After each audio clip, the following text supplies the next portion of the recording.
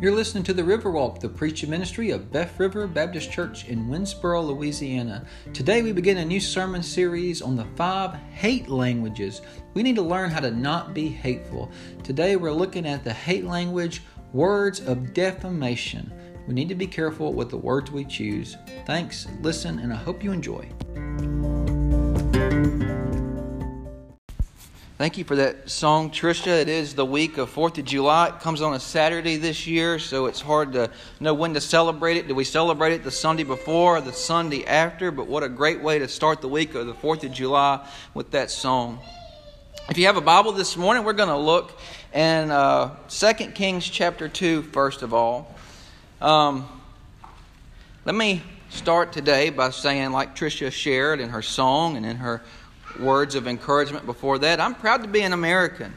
Aren't you proud to be an American too? We got a taste this year, and we're still getting a taste of it, what it looks like not to have freedom.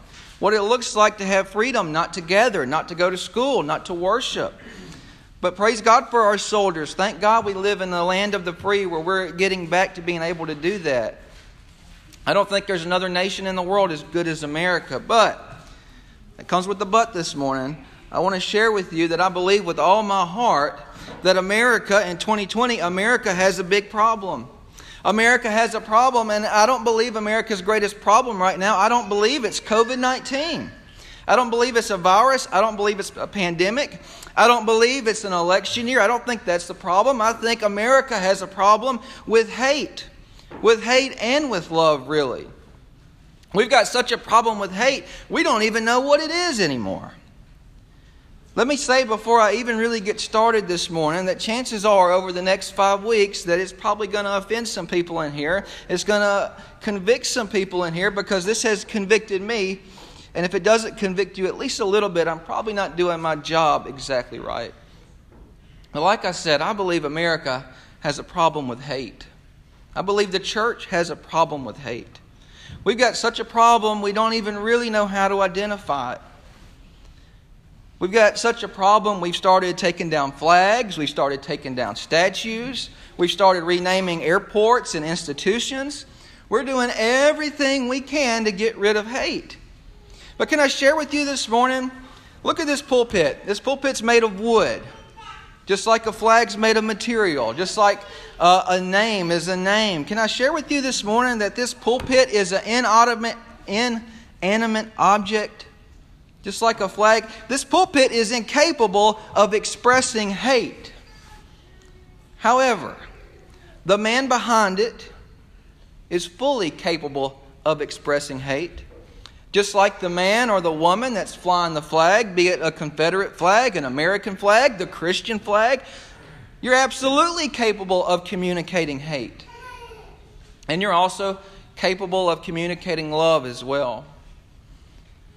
That's what's led me to this idea I've had for quite some time, and I've had it on my heart a long time, and I just thought the time was right starting this week. 25 years ago, a man named Dr. Gary Chapman wrote a book called The 5 Love Languages. It's been incredibly successful. It's been on the New York Times bestsellers list, and it sold, I think, over 12 million copies. This book is primarily meant for couples to better communicate their love to one another. I highly recommend this book. If somebody came to me having trouble in their marriage, I would say, hey, take this book, you both read it. Dr. Chapman argues that everyone falls into one of his 5 categories, how we communicate love differently. But it's been on my mind for a long time, if we all show love in different ways, wouldn't the opposite be true? Wouldn't the opposite be true? What if we're communicating hate in different ways? I mean, think about it. Really think about it. You don't have to say, I love you to say, I love you. Just like you don't have to say, I hate you to say, I hate you. And as Christians, we're called to love our neighbor as ourselves. I really meditated on that this week, and I thought about that because here's the question. The question I began with, what is hate anyway? Well, I would define hate as the opposite of love, right? A lot of Christians, we get this idea of being in love. and I love my wife, and I love my children, and I'll use them as an example. Those of you in here that have children or have grandchildren, you know how I feel. You would give your life for your children. That is the kind of love, and we understand that. We understand the kind of love that the Father had for the Son, the kind of love Jesus had for us. And we get this idea that there is absolutely no way that I can love a stranger like that. I can't love a stranger like I love my children. I can't love a stranger like I love my spouse. I want to begin this morning, and I want to tell you that's good news, because we're not called to do that. We're called to simply love our neighbor as ourselves. What is hate? Hate is thinking of somebody less than you. Hate is not loving somebody like you love yourself. You don't have to elevate somebody above you to call that hate. You just have to look at somebody and say, they're not as good as you. They're not as smart as you. They are less than you. That's what hate is. We're called to love our neighbors just like we love ourselves. We're called to treat each other equally. And I want to do that. But I know, just like Dr. Gary Chapman said in his book, that actions speak louder than words. The question we have to ask ourselves is, what are our actions showing? So in this sermon series, we're going to look at how we may be communicating hate without even trying to do so. And listen, I want to be part of the solution, not part of the problem. I believe you can't fall in the middle. In America in 2020, you are one place or the other place. You're either part of the solution or you're part of the problem. And let me say this getting started. Dr. Chapman's book was primarily targeted towards married couples, but it can apply to every kind of relationship. Be it a relationship with a friend, you communicate love to a friend different. Be it a relationship with a child and a parent. Be it a relationship with a pastor and church member, or even our relationship with God Himself. How we show love or how we show hate applies anyway to any relationship. So over the next 5 weeks, unless God leads me elsewhere, we're going to look at how we're communicating to others. Are we communicating love or are we communicating hate? Be it to friends, parents, spouse, the lost, the saved, the black, the white, the Republican, the Democrat. Are we communicating love or hate? It's a deep question. It's a hard question. The first love language that Dr. Chapman mentions in his book is words of affirmation. Words of affirmation. I believe, at least when it comes to receiving love, this is where I fall under. I love getting gifts. And I love getting cards, but for me, what makes me feel the most loved ever since I was a little child is just getting a pat on the back saying, man, you did a good job. I mean, literally, one of my favorite times of the week is standing at the end of the door and saying, man, you did a good job, Kevin. Makes me feel good. I mean, literally, more than any gift. I think Carissa can attest to this. But just like that is my love language, what makes me feel the most loved, I want to tell you this morning, the opposite is true too. What makes me feel the most hated is words of defamation. And I can tell you that's been the truth for me ever since I was a little boy. It hurts. Words hurt. So I want to ask the question this morning, does it really matter? Does our speech really matter? And I want you to leave here this morning, and I want you to understand that how we speak absolutely really matters. And I've got a few examples. But the first example I want you to read is in 2 Kings chapter 2. It's a story, man. If you want to share a story about bullying, this is the story to share. It's a story of a man named Elisha. Elisha studied under the prophet Elijah. And Elijah, man, he was a household name.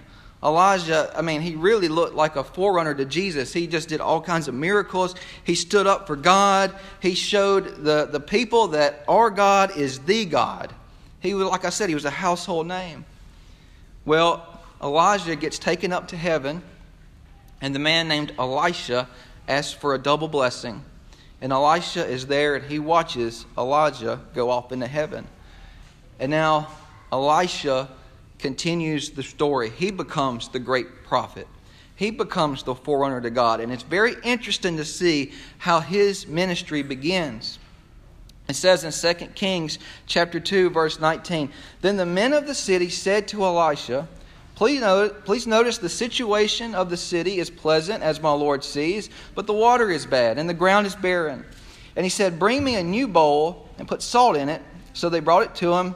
Then he went out of the source of the water, and cast in the salt there, and said, Thus says the Lord, I have healed this water. From it there shall be no more death or barrenness. So the water remains healed to this day, according to the words of Elisha, which he spoke. And then he went up from there to Bethel, and as he was going up the road, some youths came from the city and mocked him, saying to him, Go up, you bald head. Go up, you bald head. So he turned around and looked at them and pronounced a curse on them in the name of the Lord. And 2 female bears came out of the woods and mauled 42 of the youths. Then he went from there to Mount Carmel, and from there he returned to Samaria." Man, what a story. What a story. Now, some things you ought to know about this story. People will take this and they'll twist it and they'll say, man, you don't serve a God of love, you serve a God of hate. They'll say that Elisha was an old man, but if you do some deeper study, you'll find that Elisha was probably the same age as these other children. For we know that he served 3 kings, and we have the dates on this. So Elisha, even though apparently he was bald, he was still a young man. But what gets me about this story, Elisha was doing nothing wrong. Elisha was just trying to serve the Lord with all his heart. He was going where God told him to go. He was doing what God told him to do. He was doing a work for the people. When he was approached by a gang of bullies trying to stop the Lord's work. 42, at least 42 against 1. And it may have been 142. We don't know how many it was. But we know that Elisha, he was greatly outnumbered.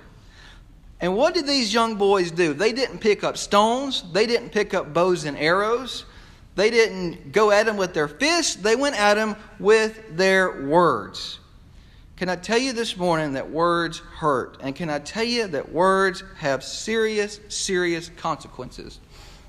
If you do a little bit more study, and it might be in the bottom of your commentary, this was really God keeping His word. For God said in Leviticus chapter 26, verse 21, this is the NIV version.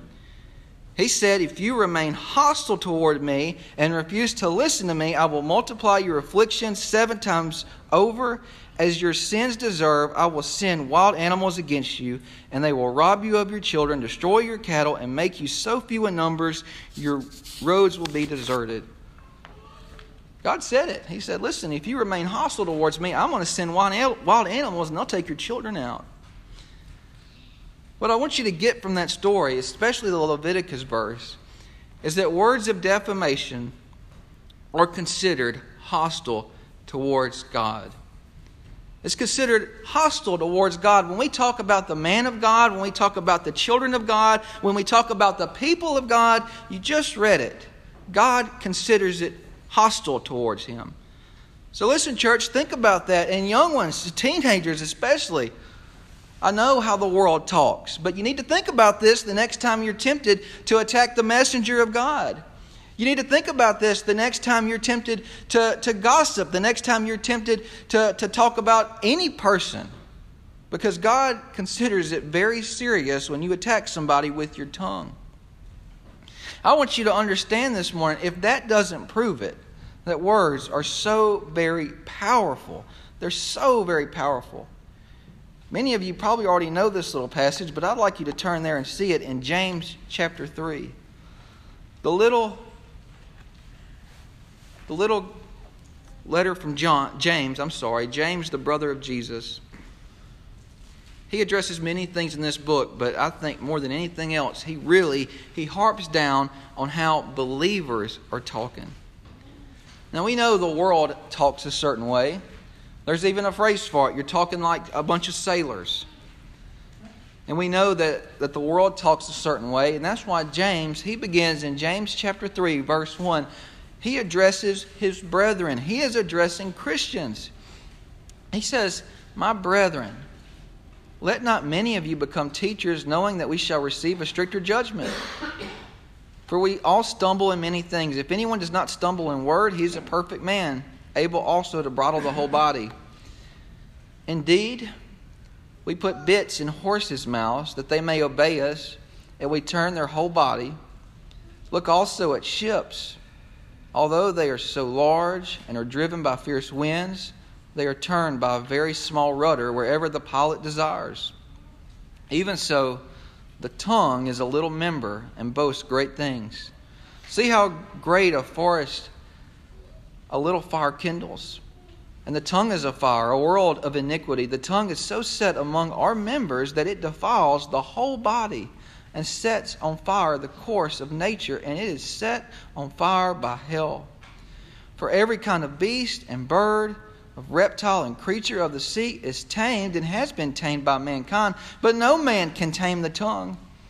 It is an unruly evil, full of deadly poison. With it we bless our God and Father, and with it we curse men who have been made in the blessing and cursing. My brethren, these things ought not to be so.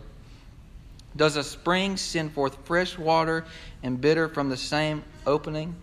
Can a fig tree, my brethren, bear olives, or a grapevine bear figs?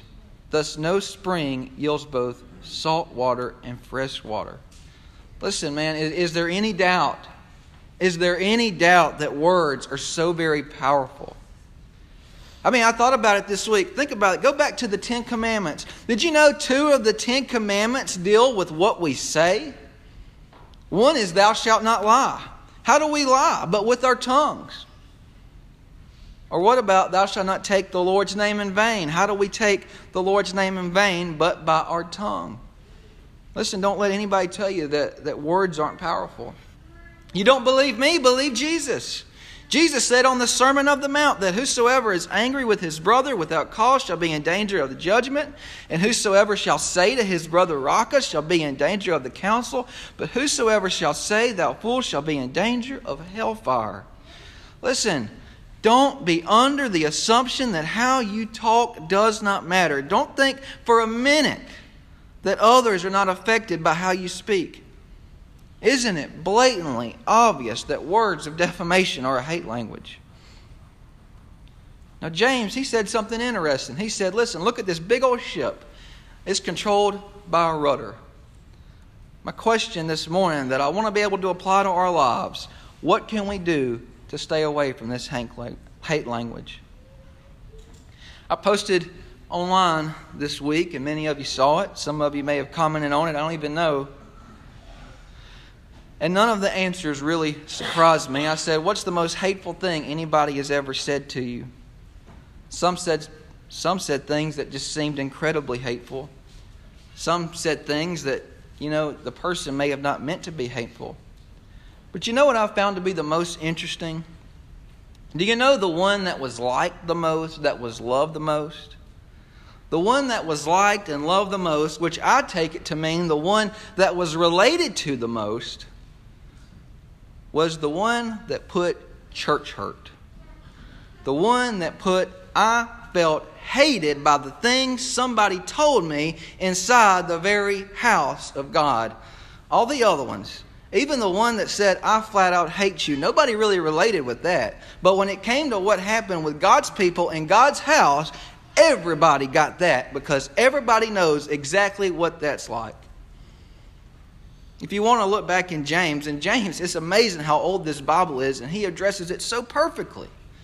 If you turn back to James chapter 1 and verse 26, he says, if anyone among you thinks he is religious and does not bridle his tongue, but deceives his own heart, this one's religion is useless. Listen, we can do our best to show love. We can do our best to say, I love you. But when we don't watch what we say, when we use these words of defamation, it makes our religion, it makes our churches, it makes Christianity as a whole useless. Nobody wants to be a part of a body that talks like the world. Nobody wants to be a part of a group of people that talks bad about another group of people. So how do we right the ship? How do we right the ship? Just a few things that I think we could do that's so very easy. It doesn't require a whole lot of work at all. Here's number one. Think about it. Just really think before you speak. Think before you speak. Take a breath. Think about it before you speak. The question we have to ask ourselves, is my speech, is what I'm about to say, is it about to bring glory to God or hurt God? You know, one of the worst things, what has contributed to this? We have got to a place in our country where everybody curses, where everybody talks bad about each other, where everybody has no filter whatsoever, where everybody posts whatever they want to on social media. In my research for this, you know what I found? Teenage and young adult suicide has went up by over 50% since 2007. You know what happened in 2007? The iPhone was released. And teenagers and young adults, they get on there all the time and they see hurtful words. Our very own president, he posts some of the most hateful stuff I have ever seen.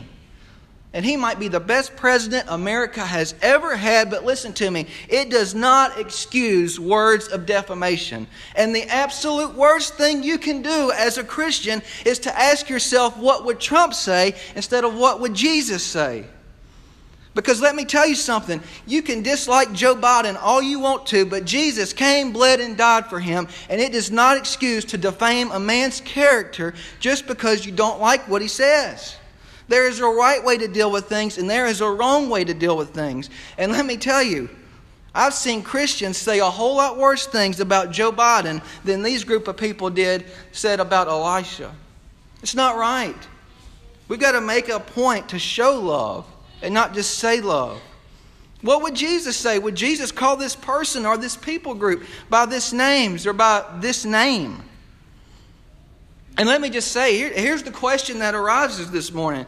Well, Brother Kevin, what does that mean? Does that mean we just affirm whatever? Does that mean we just affirm sin? Does that mean we say, well, hey, you know what? God loves you and everything's okay and everything's fine with this lifestyle or that lifestyle? No, doesn't mean that. That means whenever we have an issue and we talk it out in love. Adam was talking this morning how he would like to just sit down with somebody with a different political view with him and just talk to him. And look, I submit to you this morning, you could talk to somebody in a way of love and not a way of hate. If you're talking to somebody that has a different political view than you could, how about say this? Just say, hey, I don't understand it. I'm a Christian and the Bible says that before He formed me in the womb, He knew me. And I can't vote for somebody that's okay with killing somebody in the womb. That's not a word of defamation. That's a word of truth. It's not a word of defamation to say the Bible says marriage is between one man and one woman. There's a difference between words of offense and words of hate.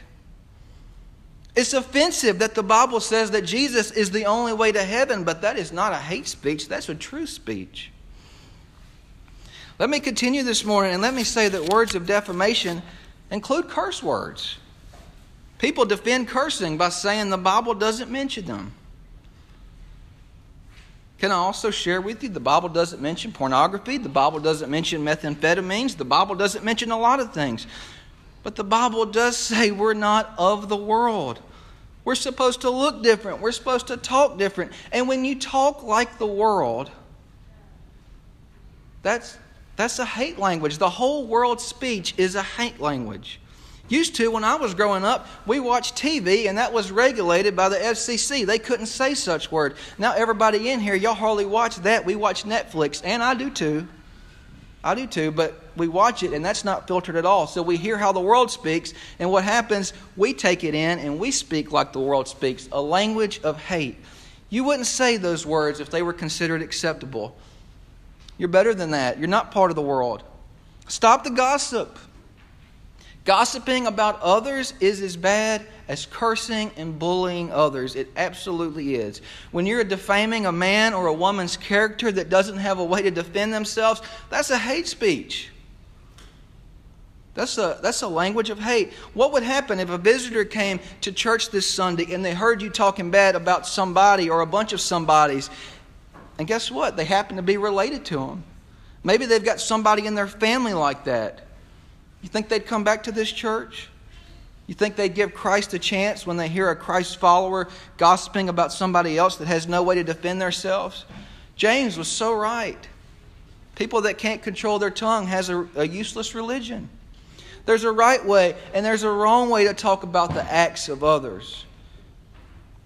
There's things that arises in a church that's true. There's sin that arises and things need to be called out. But there's a way to do it out of love and not hate.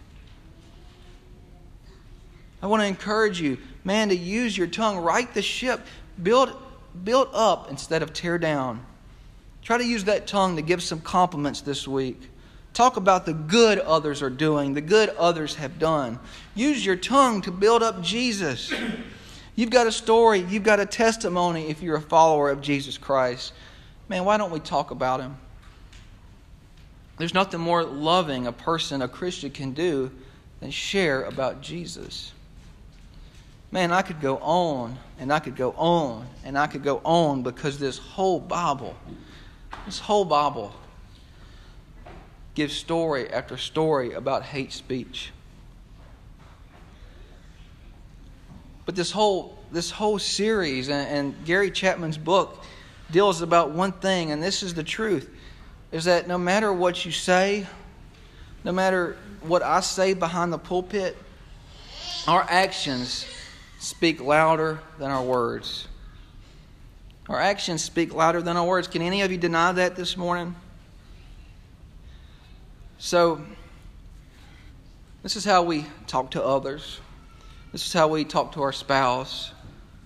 This is how we talk to our enemies. What are your actions communicating to Jesus? Because, hey, I really think that's the most important thing through all this. When Jesus Christ is examining my life, what are my actions saying to Jesus? Think about it. I study it. Some of us, including myself, at times, or at least at one point in time, my life has communicated a word of defamation to Jesus Christ itself. I'm convinced that the most powerful and the worst word of defamation there is when it comes to Jesus is no. It's no. Every Sunday all across America there's an altar call given. And there's people who claim to know Jesus and there's people that want to know Jesus. And their actions speak a resounding no.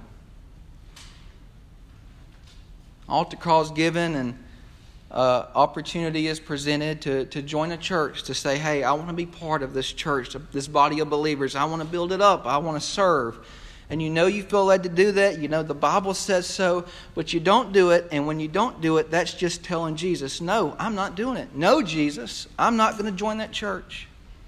I know that the Bible says that I should be baptized. I know every believer in the New Testament was doing it. I know that I'm able to do it. I know that the pastor will do it. I know that the church will rejoice with me. But no, Jesus, I don't want to do it. I don't want to do it. So it's on me. No. I know the Bible says I'm supposed to take up my cross and follow you. And I know I have absolutely no trouble doing what my boss tells me to do. I have no trouble doing what my coach tells me to do. I don't have any problem doing what my dad tells me to do. But you want me to follow you? No. What a word of hate. You want me to love my neighbor? I know the word says that. I know that you've been very clear who my neighbor is. And I know you say I'm supposed to love my neighbor as myself. But I'm not doing it. No. No. No, no. But the absolute worst no I can possibly imagine is to say, I know Jesus. I know He came. I know He lived perfect. I know He died on the cross. And I know He rose again. And I know about grace. I know why He did it. And I know it's available. But I'm not ready to accept it. I know You did it for me, Jesus, but no. No. What a slap in the face. What a hate language to tell somebody that was literally crucified for you. No. Why would you do that? Why would you do that except to communicate hate? Can't imagine, how would you feel if you gave your everything to somebody to give them a better life, to give them a hope, to give them an eternity, and they just say no to it? Man, I'd feel hated. I'll close it out this morning And I'll close it out, and I'll just say what Jesus said in Luke chapter 6, verse 45. Jesus said, "For the abundance of the heart, his mouth speaks." What's in your heart?